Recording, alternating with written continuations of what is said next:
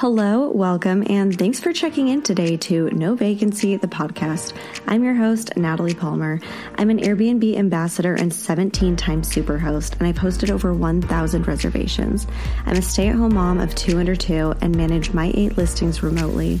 My mission is to help new and experienced vacation rental hosts turn their listings into fully booked, profitable properties that can be managed from anywhere, so you too can have no vacancies. If that sounds good to you, let's get right into the show.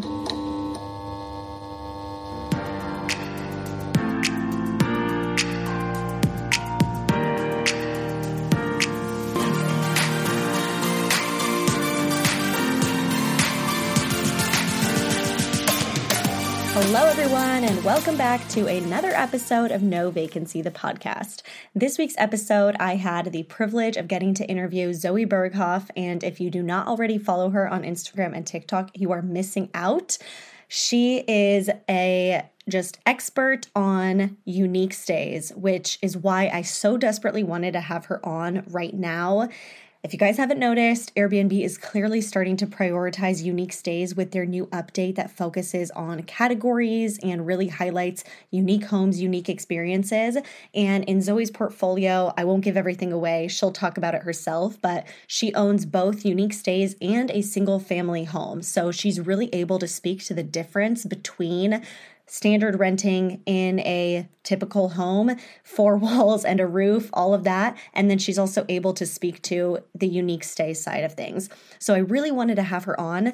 I do want to give a slight disclaimer that the sound quality in this interview, unfortunately, is not the best.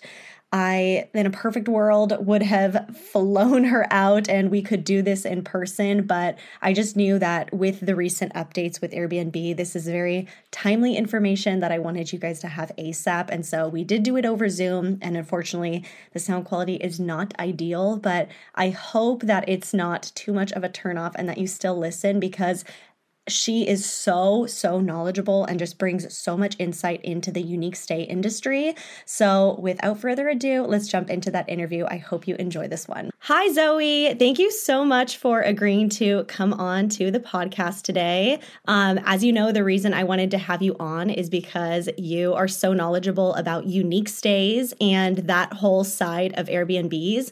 I think most people think that you really have to stick to like a single family home or maybe a condo or apartment, but there is an entire world out there of people renting teepees and tree houses and yurts and glamp sites. And I'm sure that the cost of getting into, a teepee is a lot lower than home ownership with potential to make a lot more money. So I really wanted to have you on because you just seem like a total expert in this. Could you tell us a little bit about like your hosting journey, what unique stays and properties make up your portfolio, and give us like the whole breakdown of what you're doing? Yes, of course. I'm so excited to be here. So thank you. We do have a unique glamping stay. I want to say it's like, feels like a house, but it's a glamping. It's a yurt, which is not as exposed as like a tent or a teepee could feel, but technically a yurt is a tent fabric. It's 10 degrees, the outside temperature is going to be probably the inside temperature. We also have a traditional family home. So it's very interesting to see the comparison year by year of what, the work takes, what the cost to get started with a traditional family home versus a yurt could be, or a glamping stay. And honestly, what the management looks like, as you could suspect, you have to disclose certain things when it's a glamping stay. For sure. You just have different challenges at times, different builds, that the whole process can look a little different. And then we also have a RV van life camper that we've also started renting a little bit on the side, which I'm more than happy to touch on that. It's not super Airbnb because Airbnb actually does not promote mobile moving stays. Right. You have to have like a permanent address, right, to do any listing. Yes.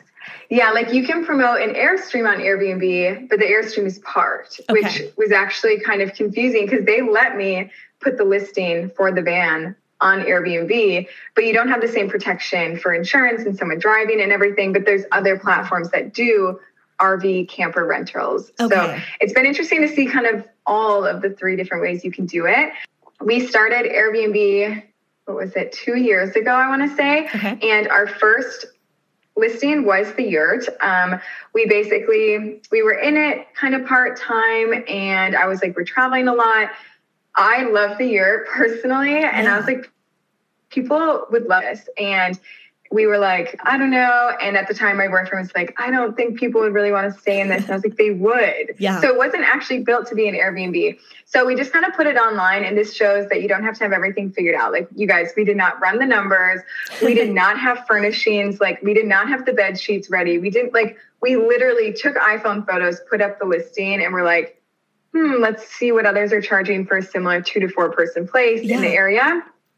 Not saying you should do it that way, but that's how we started. So it takes, you learn along the way, and instantly it started getting bookings. And we were like, wow, this actually, we almost kind of made ourselves homeless in a way, because it was booking so much that we were like, we actually don't have anywhere to go. So we just started traveling full time for that summer. And then about 6 months later, we had the short-term family home come to life.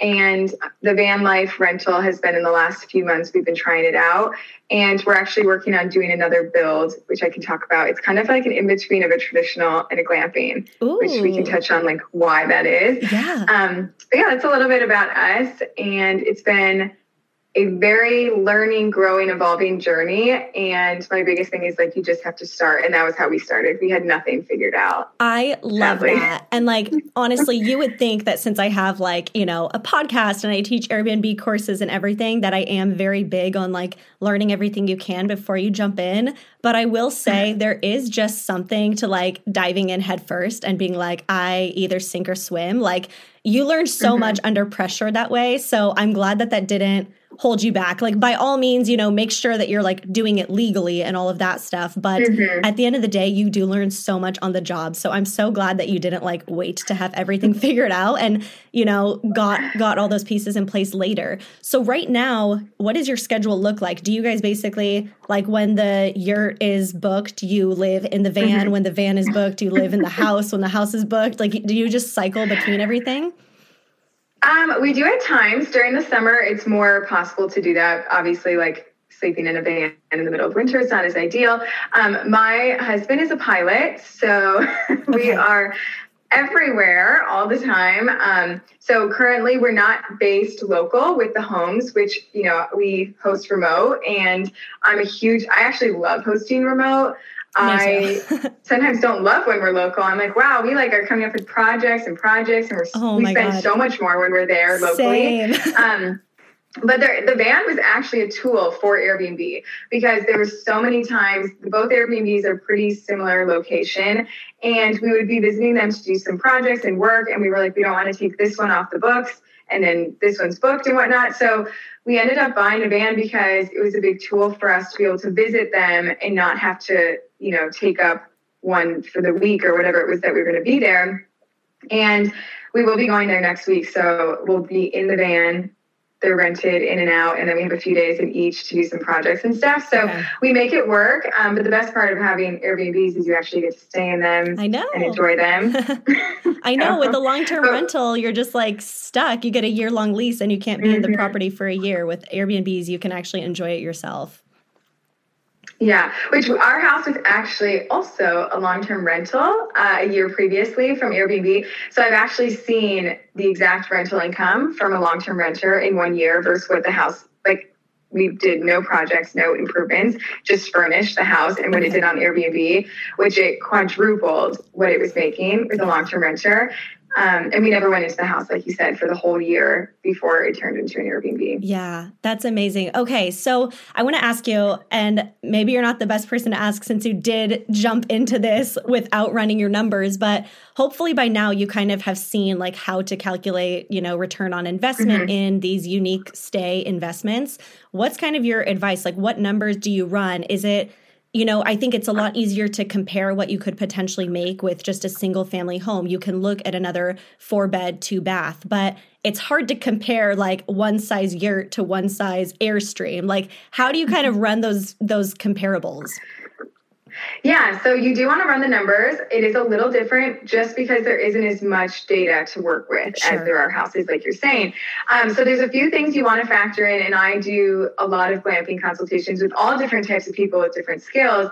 And the biggest thing you want to think about is what is the type of glamping you're looking to do. And you don't have to have it dialed in, but a teepee or a small little like they're calling it like safari tents almost, where it's like built on a deck, but the tent could come down pretty easily. Those are going to be a lot different to put up than a yurt or a dome or a tree house or a small A-frame. Like, you're looking at a lot different build processes. So you want to think about, what is the cost of the glamping structure you're wanting? And then what is the process, the time, and the labor going to look like to put that up? Because it's usually not the same as a house is going to be. The yurt, physically, the structure went up in 72 hours, and it took about 4 months to build it out. Okay. So it's a lot different than a house. But you also want to run the numbers in the area. I do usually like to look at an area that's a little bit more populated but flexible on their like county regulations, Airbnb regulations, obviously, but also the building code, because some counties don't love putting, people into a tent and calling it safe and like, passing fire inspection and snow load and everything. So I like to look at the area and then see if you have to buy the raw land or you're going to rent the land, if there's something that are sometimes out of county, limits that you could legally host someone in a tent or Airstream. And it really just depends on the state and the city that you're wanting to do this in. Some cities have really strict building codes and it would never pass to put people in. Okay. And there is some people that have the theory of building glamping stays in the middle of nowhere and bringing those people through marketing efforts. I am not to that point where I think people are going to find you in the middle of nowhere and book your tents. You know, like most of these glamping sites are around national parks within 100 miles. There's a reason for that. There's people going there already. They're not just like going to go stay in this field. Maybe they will, but I'm not at that point yet where I feel like you can bring that much traffic to have a fully ROI booked place. But you do want to run all the numbers. You also want to run the furnishings, and you also want to think about the seasonality of it, because the yurt is not open full time for us. It's not open all year. It's open about 6 to 8 months, depending on how the winter is going, given that it's in a winter high snow load location. It's at about 8,000 feet. So the snow is extremely difficult to upkeep throughout the winter, that we make the decision to close it. So you also want to factor that in with your purchase and everything, because now we have to make the full year income in about 6 to 8 months, first 12 months. So that looks a little bit different in your ROI as well. But I will say the best thing about glamping, you can do off the grid, you can also hook it up to power and water, is it's very cost efficient once it's up and running. The yurt costs almost nothing a month to like have up and running. It's honestly just, like it's mind-blowing to me. Like, I talk to so many people that are like, to just break even on my Airbnb investment, I have to do $2,500 a month for, my mortgage, my utilities, my property taxes. And it's like crazy that you're probably charging the same nightly rates, if not more, because there is such high demand for these unique stays, and your costs once it's up and running are virtually nothing. It's just is like opening so many like new avenues for me to think of. Yes, exactly. And the way you build it, if you do, so the yurt was cash and there's no loan on it. So we had to upfront that cash, obviously, but like almost every single booking is deemed profit on the books, obviously taxes and everything, but very minimal cost. Propane, you fill it up once every month and a half. It's a big propane bottle. That's like not that crazy. So you do want to factor that in. Some people do off the grid, so they do solar panels. They have water tanks, like 500-gallon water tanks, and you fill it up every 3 or 4 months. So there are utility things you need to think about, expenses as well. But it also depends on the land that you're working with. Land that's going to have utilities is going to be more expensive than land that's just vacant land. So you can also rent land. You don't even have to buy it. I've seen land anywhere from $5,000 to $500,000. So you really get to pick where that's going to look for you. But your setup and build could look a little different. If you're going to offer Wi-Fi, some of those amenities, and that does come into your nightly rate. So we have like a shower and laundry and a kitchen and a sink and a oven, which is not super unique for a yurt. So we can charge anywhere from $250 to $400, where a yurt that might be totally off grid is, $75 to $200 or so. Okay. So I want to ask you kind of, and you already started touching on this, but what are some of the biggest hurdles to hosting a unique stay? Like if you do go with one of these totally off-grid places, is it harder, to communicate with your guests? How do you get water there and everything? How do you get your cleaners there? If you are a little bit more on-grid, which it seems like that's kind of the model that you're going after, do you notice like a trade-off? Does it seem like more guests really want an off-grid experience and would be willing to pay more for that, like more, nature retreat? Or do you like being more, centrally located? Like, give us all your thoughts on this. Yeah, so there's a few different ways to do it. If you have your listing active, I have learned from the beginning, I kind of assumed, which never, when you're a host, never assume. Just don't do it. Because I had the year listed and I assumed it was obvious that a year did not have like AC. Like, to me, I was like, it's a 10. Like, where's AC in the photos and stuff? That's not obvious to people. Gosh. You're better off. You're going to have a more enjoyable experience as a host. Your guests are going to have a better experience. If you disclose these things in the listing, you don't need to scare people. But if you look at other glamping listings on Airbnb, you will see a lot of the time, like, you must read the entire description and disclosure before booking. Like, we don't have to be too crazy with our disclosures, but we do say, like, make sure you check the weather before you arrive because the yurt will be within 10 degrees of the temperature outside. There's not AC. We have electric heaters and a wood fire burning stove as well, but it's still not going to get super warm. Once it's about 40 degrees, it's pretty cold in there. Yeah. Just things like that where you're like, you are in the elements more so. If you have spotty cell phone service, which we do, we have Wi-Fi, but the service is pretty poor. I do say in the disclosure, like, I send you instructions, everything you need to get to the home. The best provider is AT&T, just so you know. And some people do say, like, thanks for letting me know that, so they don't just, like, pull up directions halfway to the home. Yeah, they can download everything beforehand and, like, be prepared for that. Yeah. Okay. Yeah, so I have learned from the beginning, I thought all those things were kind of, like, pretty obvious, and it's just not obvious, so you're better off to just disclose it. Don't scare people, but you do want to be realistic and make sure they understand. If we also have a home that you have to have 4-wheel drive to get to in the winter, that's very beneficial to mention in your description before they book, because some people, we had last winter 4 people still did not even listen to that, and I say it like 5 times before they arrive. So just those things, it's going to make it better for everyone. And you also just want to make sure that you are setting your listing up for the target audience you think is going to enjoy your stay. Definitely. So we do have the creature comforts, which I do think is a benefit because people can feel off-grid and feel like they're in nature and experience the elements, but they still can go shower or wash their laundry if they have to. I don't think that's a necessity whatsoever. Okay. I do notice with glamping, the maximum stay, we've hosted a few week stays, but it's more so like that 2 to 4 day range. It's like, we're just going to escape for a little bit, 48 hours, and then we're done. We do offer Wi-Fi, but like, we don't have a TV. And I don't really feel like we need to offer a TV. I do that by choice because it's like, go outside. That's not the goal of this stay. Exactly. To have those things. Yeah. And that's perfect. Like, if that's, as long as you're speaking to the customer that you are trying to attract, then yeah, I think you just hit the nail on the head. Like, you don't have to have every amenity, just have the things in place that your guests are going to want. I wouldn't imagine a lot of people are craving TV time when they're in a yurt. Can you talk about like the cleaning aspect? How do your turnovers go? How do you ensure if the place is more off grid that like your cleaners are getting there and, promptly showing up? Do your cleaners have to have 4-wheel drives? How do you deal with all of that? Yeah, so our cleaner is obviously local. We found her as a more so neighbor versus like a cleaning company. I'm a huge proponent of like, if you can support the individual locally versus like this company, 100%. Try that first. So our cleaner, she is the best, like the absolute best. And it's super nice because we did find her within 10 or 15 minutes from the home. And that was just by like talking and asking people when we were there, like, do you know anyone? And someone encouraged us to reach out to her, and they were like, she's just like a do-it-all. Like, she'll like watch your babies if you need a babysitter. Like, she'll watch your chickens if you need someone to watch your chickens. Like, I was just like, all right, I've been needing someone to wash my chickens, so thank God. Right? I know. I brought her up to the home. I showed her it. I was like, this is what it looks like. I wrote out kind of a checklist of like what we want to look at when you're up there, like check the propane, make sure it's pretty full.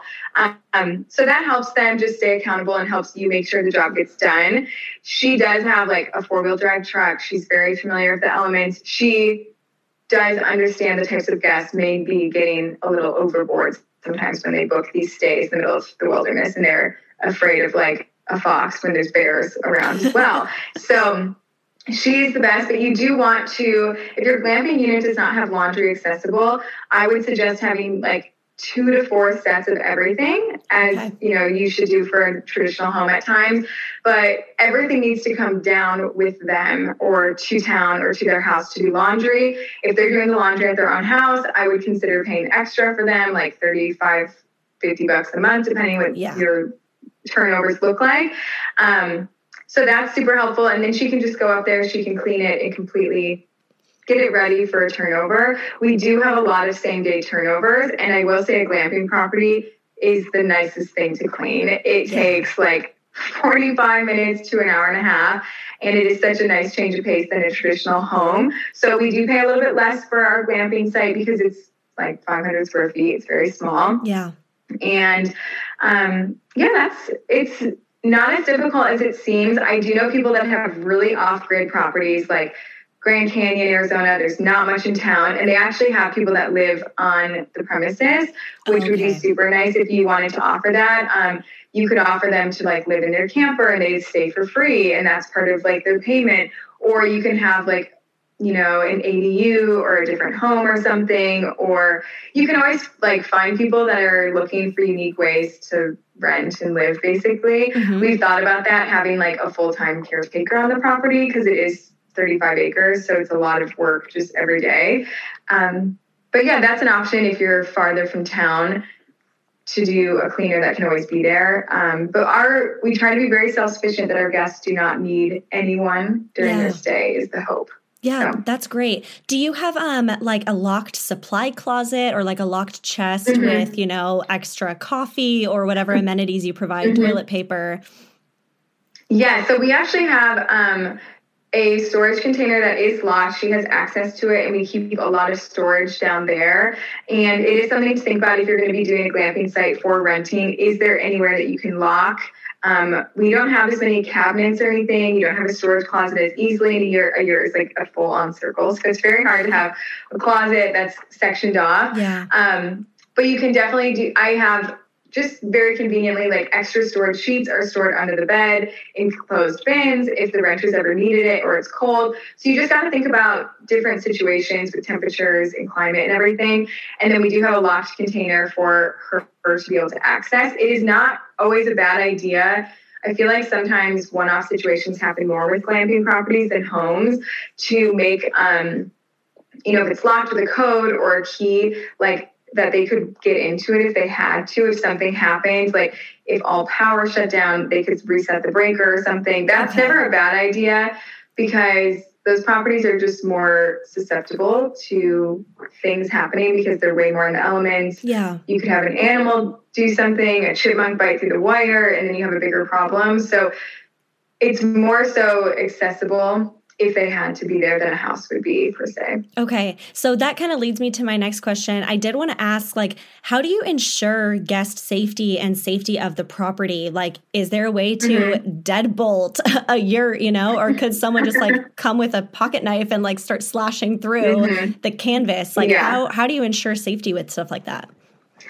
Yeah, that's a good question. So the yurt, we have it is on a deck and there is a gate at the front of the deck. Not saying that gate is deterring people. It's it was actually there for animals so that we thought that bears and stuff would be able to smell the food in the yurt, but it's actually never been a problem for us. Okay. So that gate is there in the winter. During off season, we do lock that gate in hopes that people understand, anyone that's walking on the property, don't come over here and go into the yurt. Yeah. There is a locked door handle, just like what a house would have. So the Schley door handle that's got the code and everything. Okay. The yurt has that, which we did that. We interchanged the door handle, and yurts do have normal wood doors, which is nice.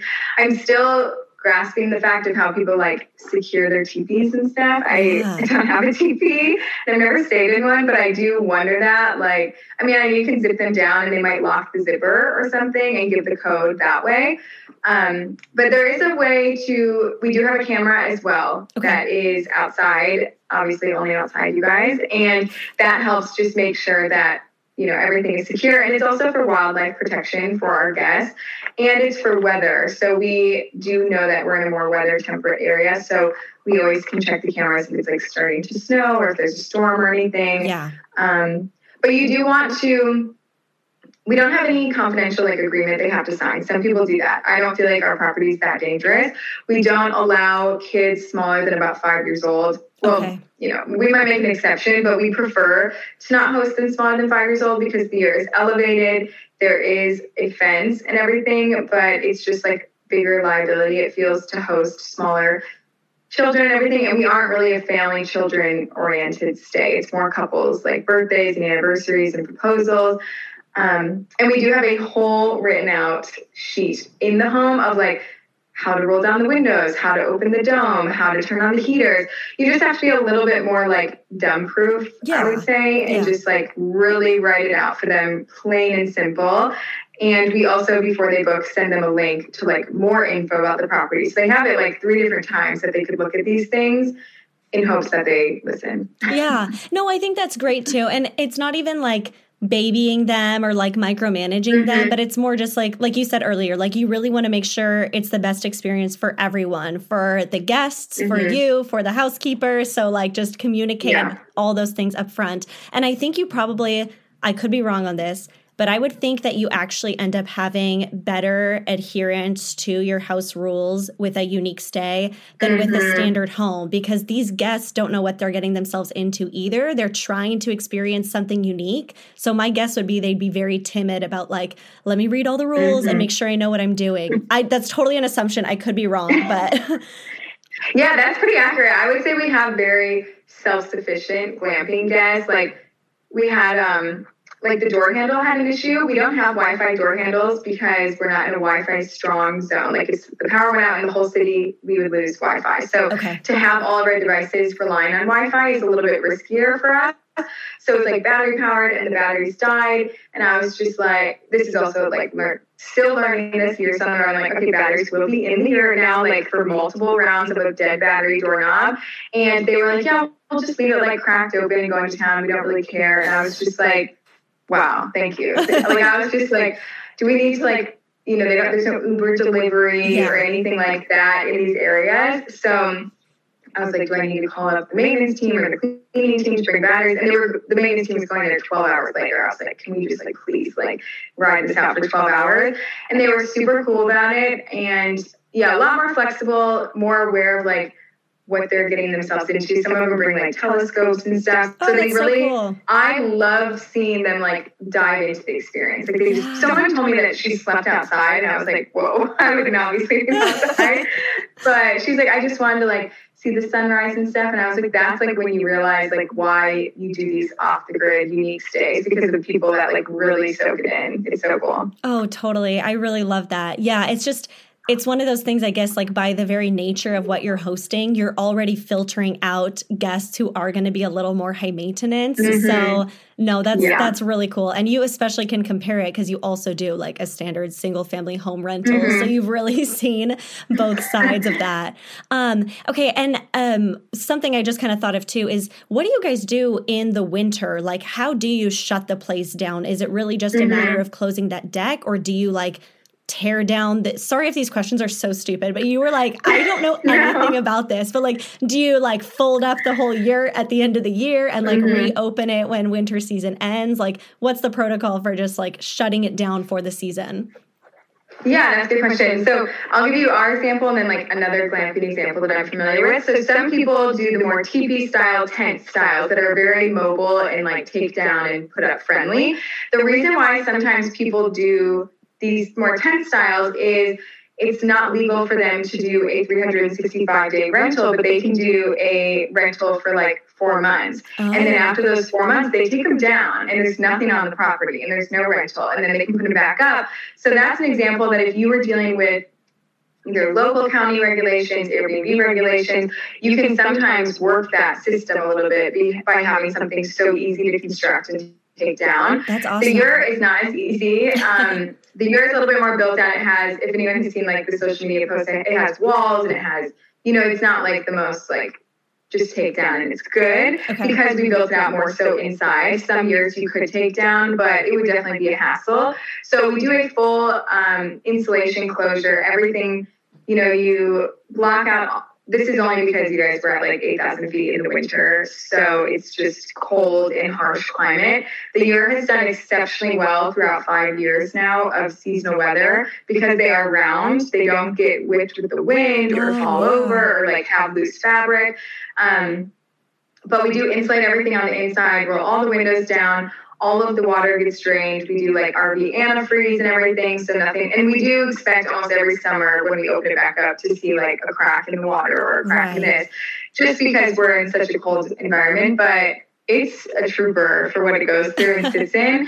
And every single season, it just like looks exactly like it did the season before. Amazing. So the deck, we do keep mindfulness of the deck. Our plowing team, we either ask them to like plow or clear the deck once a month, or we'll go out there and do it because it has taken us like 4 hours to shovel once, because that deck weight doesn't want to have like 6 months of snow on it. It will just start to buckle.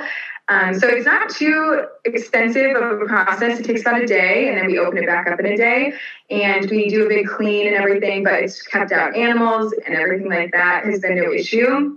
But you are in more elements where animals, I actually had a chipmunk once. I was in the yurt and it came in, and I was like, "Oh my gosh, there's a chipmunk in here!" And there's like chase, and there's only one way in and one way out, so it's very funny. But you definitely want to be a little bit more mindful that it's just easier for animals to come in. So doing all the precautions when you're building it, making sure there's no like loopholes or anything that they could sneak into, is definitely helpful because you'll just increase the longevity. I think the yurt will stand strong for quite a while. And you can always do warranties when you buy these things or if you're building it yourself. So the roof has like a 10-year warranty. And I feel like after 10 years, they probably know like it's just depends how it's going, if it's going to last or not. But so far, it's been good. Yeah, that's great. I also wanted to ask you about like what other sites, you touched on this in the beginning, but what other sites do you use besides Airbnb, especially for the RV? And are there other sites more catered towards unique stays? And how, I also really want to ask you too, since the new update with Airbnb putting such a huge focus on unique stays and categories, have you seen bookings increase or how has that been for you? Yeah, so I'll try to answer all of those. The other sites that we use, Airbnb, VRBO, we use for both of the rentals. There's also a site, which is not super popular, but we're on it. We've had like 3 bookings on it in like total of like a year and a half, which isn't great, but I still am like, there's no harm in being on it. And it's called Glamping Hub, and it's actually like an international site. So it's bigger in some more international places than the US, I'm assuming. And it's literally meant for like glamping stays. Like I always tell people that want to do glamping, go on to Glamping Hub and like start scrolling and searching, and you will find the most out of the box stays because that's all that's on it. That's so cool. They really encourage like to keep it really crazy. But like I said, it's not consistent traffic like Airbnb is and everything, but it doesn't hurt to be on it, and it's a great spot to get inspo. And then for the van, we had our most recent booking was through Outdoorsy, which is a RV rental. People put their campers on it. They put their, mobile homes, whatever it may be. There's Outdoorsy. There's a few other ones like, I don't know, if you just Google like RV rentals, a few of those other sites will come up. I think Outdoorsy is kind of like the Airbnb of van rentals. Yeah. It's the most common, the most familiar with. And that was where our booking was, and it had all the insurance and everything. It was a very similar Airbnb experience, besides you do have to be physically there to drop off the keys because you walk them through the home or the motorhome or the van, whatever it is. So that was a little different because as an Airbnb host, you don't have to be there, obviously. And I'm sure you could do just like contactless drop off, but some of these RVs are a little bit more complex than a home, just in regards to like setting it up and getting the water on and the propane on and stuff. So it is sometimes nice being able to walk them through that process. And I was there and it was very easy. So those are some of the sites that we're on. And I'm trying to remember the other question that I had to answer. Yeah, I also wanted to ask you, since Airbnb released the new update with categories, how has that been for you? Mm-hmm. Yeah, so the new update, I love the new update because it holds hosts accountable. Me too. And I see both sides. I see the people that are having issues with it, and like it's just completely dropping their numbers, but it's holding everyone to a higher standard and more accountability, and it's not letting those bad hosts continue doing what they're doing and breaking, the stigma for Airbnb of what others think it is. And we have seen bookings, it's hard to say because the year does exceptionally well every summer. Mm-hmm. So it's pretty consistent every single summer. Okay. These last 2 months, we've been at 90 to 100% capacity, which is great, obviously. And the one thing with the year is we don't open it till May. So I actually don't open the calendar till May, which I could keep it open all year round for sure. But we just choose to take it all down, and it's not really that relevant in the winter.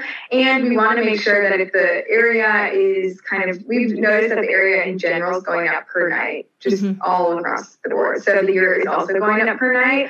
So I open the calendar in May, and I have this every summer. My husband's always like, you always say this, but it'll be like May, and I'm like, oh my gosh, the year calendar is like wide open and stuff. And then by June 1st, it's completely booked for June. Oh my gosh. We do fall under, I don't think they have a yurt category, but they have like the tiny home. I think they have a dome category. Domes and yurts are kind of interchangeable, given that they're both like those round structures. And bookings have been very consistent. I'm not going to say it's because of the update or not, because it's always done very well.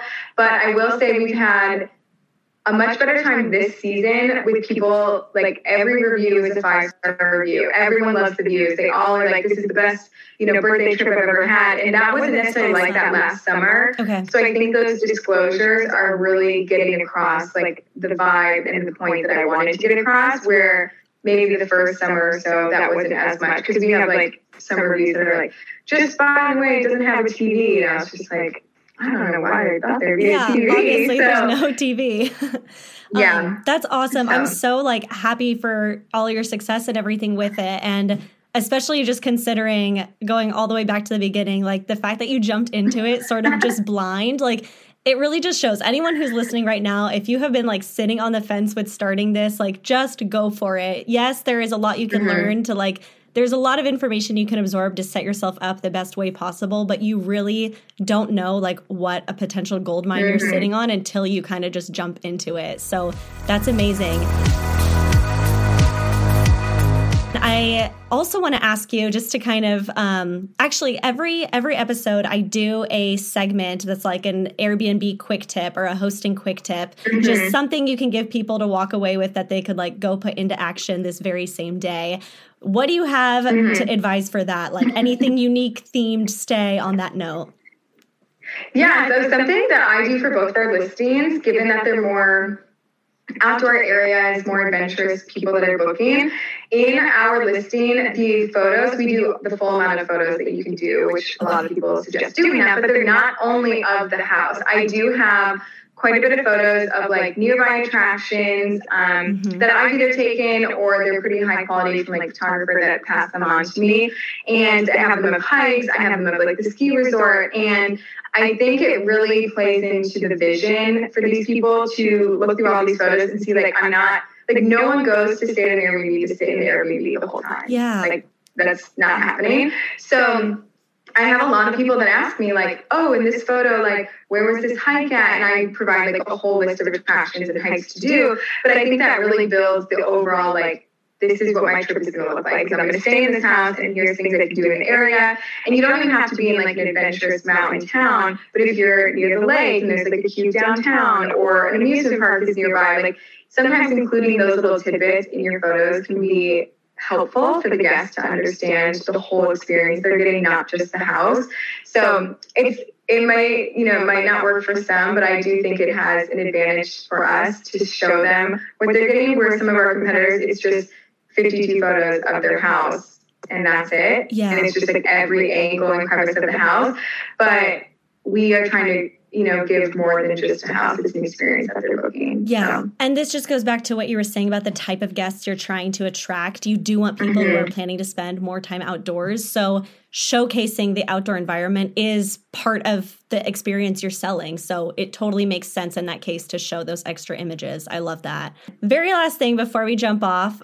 Also, and I'm going to put in the show notes, a link to book a consultation with you, links to your TikTok where you are just crushing it. And I just want to ask you to kind of finish off, what are your personal hosting goals? Are the unique stays sort of just a temporary way to get some cash flow into actual real estate investing and building equity there? Or are you just loving the unique stay experience and wanting to build a little, glamp site empire? And especially since you said you're sitting on 23 acres, I wonder if you could put more yurts and everything up in that same area. So our personal goals of Airbnb, I feel like everyone's changes every year too as the market's changing and everyone's seeing different things. But I will say with the Airbnb algorithm, they're supporting the wow, OMG stays and the unique stays and the architectural moments that anyone can just buy a house and make it designed pretty well. Right now, we have to stand out and do something different. So we are working towards a little bit of a traditional family home meet glamping. So it's something that will be durable, it'll stay, it'll be long standing, it'll have foundations and everything, but it's still going to have that wow factor that could be the reason why someone books it, and still incorporate the outdoor and the nature experience, because I don't think that's going to go away, the outdoor definitely not that we're all having. So we're working towards that. And I don't think a lot of Airbnb hosts talk about this, but it's hard to acquire houses and it's very competitive. And if you don't have the right loans or the right financials, the right backings, it doesn't always make sense. And we are big proponents of building because you have full control in your hands. You can usually have a pretty good grasp on the budget. All of our properties were built and we're working on building another. And I feel like not everyone talks about that because there's so much hype to get an Airbnb together tomorrow and get it live.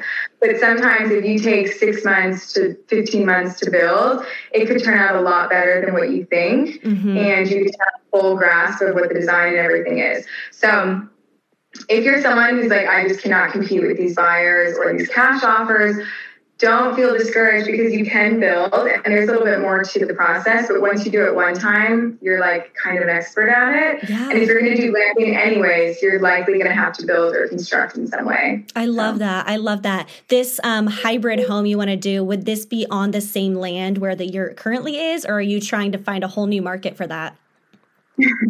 Yeah, so we've looked at both. We've looked at a lot of different markets around the country. And we've also looked at what we already know very well. And we're kind of in the process. And the ground is not broken. So this could be completely different in 6 months from now. But we're in the process of why fix something that's really not broken? And if we can really take advantage of what we have and what we know is working and what the market is, let's make it work. And you have to also think about the processes of your cleaning and your maintenance and your plowing and everything. When you have, as you probably know, because you have a lot of units in the same area, your job gets a little bit easier. Rather than having 4 units around the country, you can have 4 in a pretty good proximity. So as of now, we're looking to kind of capitalize on what we have. But that's really because we like what we have. We like visiting it. We like going there. And nothing has really stuck out to us with the same amount of budget that you can get where we already are. Yeah, definitely. And then last kind of thing to close this out, do you have any, I think I already know your answer, but do you have any regrets building the yurt on a place that you do have to close down for a few months of the year? Do you wish you had done something that was more annually available, or are you just loving this location that you're kind of enjoying that break for a few months that you get every year? Yeah, I'll say it is nice to have the break a little bit, but it does impact your profitability and the income. Our income in the summer is extremely high, but then when you close the property, it's going to get affected. At the time, the yurt was not built for an Airbnb, so I usually try to live by don't regret something, just learn from it. And we obviously didn't know it was going to become a rental. I do encourage people that I do glamping consults with and who I work with to think about weather and more temperate locations if they're going to do glamping for full seasonality. That's why you see it in Arizona, in California, in Tennessee, because it's just a lot easier not even just on the guests, but like the actual home itself. Those harsh climates are just harder to maintain.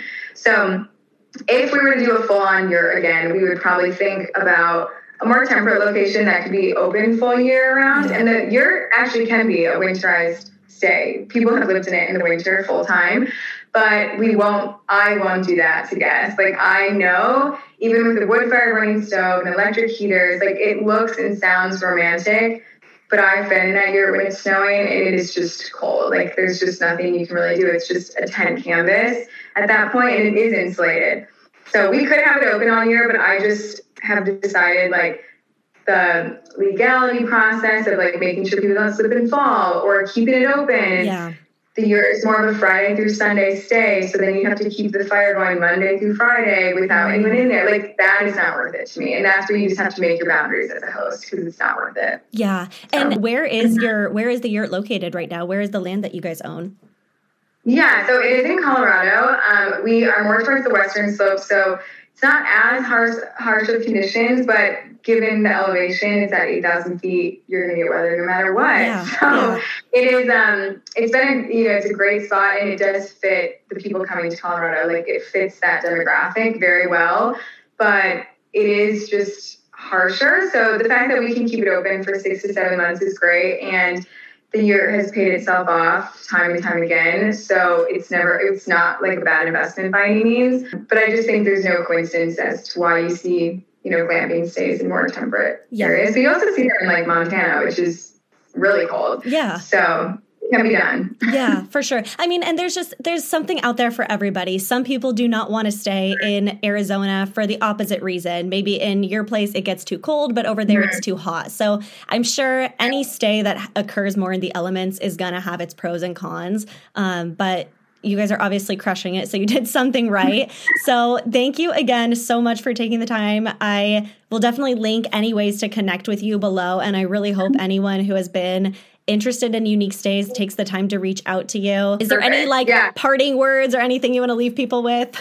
I will just, anyone who's listening, whether you are a host or you're wanting to be a host, I always like to tell people it's like your own path and your own journey, and don't feel like you're not keeping up with what your neighbor's doing on Airbnb and what, it's houses are one of the biggest purchases you're going to make in your life. It's not something you should be acquiring 10 every month. So follow your own journey, do your research, and make sure that you're making the decisions that work for you and your long-term vision, not just because, it's like trending right now. Yeah. Okay. I love that. Thank you again. Thank you for having me. Absolutely. Thank you so much, Zoey. I honestly learned so much. I actually feel like I need to book a consultation with you now. All right, you guys. And finally, for this week's Am I the Airbnb Hole, we have a post that I found, of course, on, you guessed it, Facebook. Where else? I swear that is where all the craziest parts of the short-term rental industry just go to exist. And yeah, Facebook is a weird place, you guys. Anyway, so this host wrote this. Hey, need advice. I have a family who booked 28 days. It's the first day, and the lady is calling me with an unbelievable story. Are you guys ready for the unbelievable story? Here we go. She is telling me that her family needs to leave immediately because they left their youngest child home alone. This lady expects me to believe that she made it all the way down here and is just now realizing she left one of her children behind. Should I just refund this crazy lady or what? I don't want her to feel like she got one over on me, though. Okay, wow.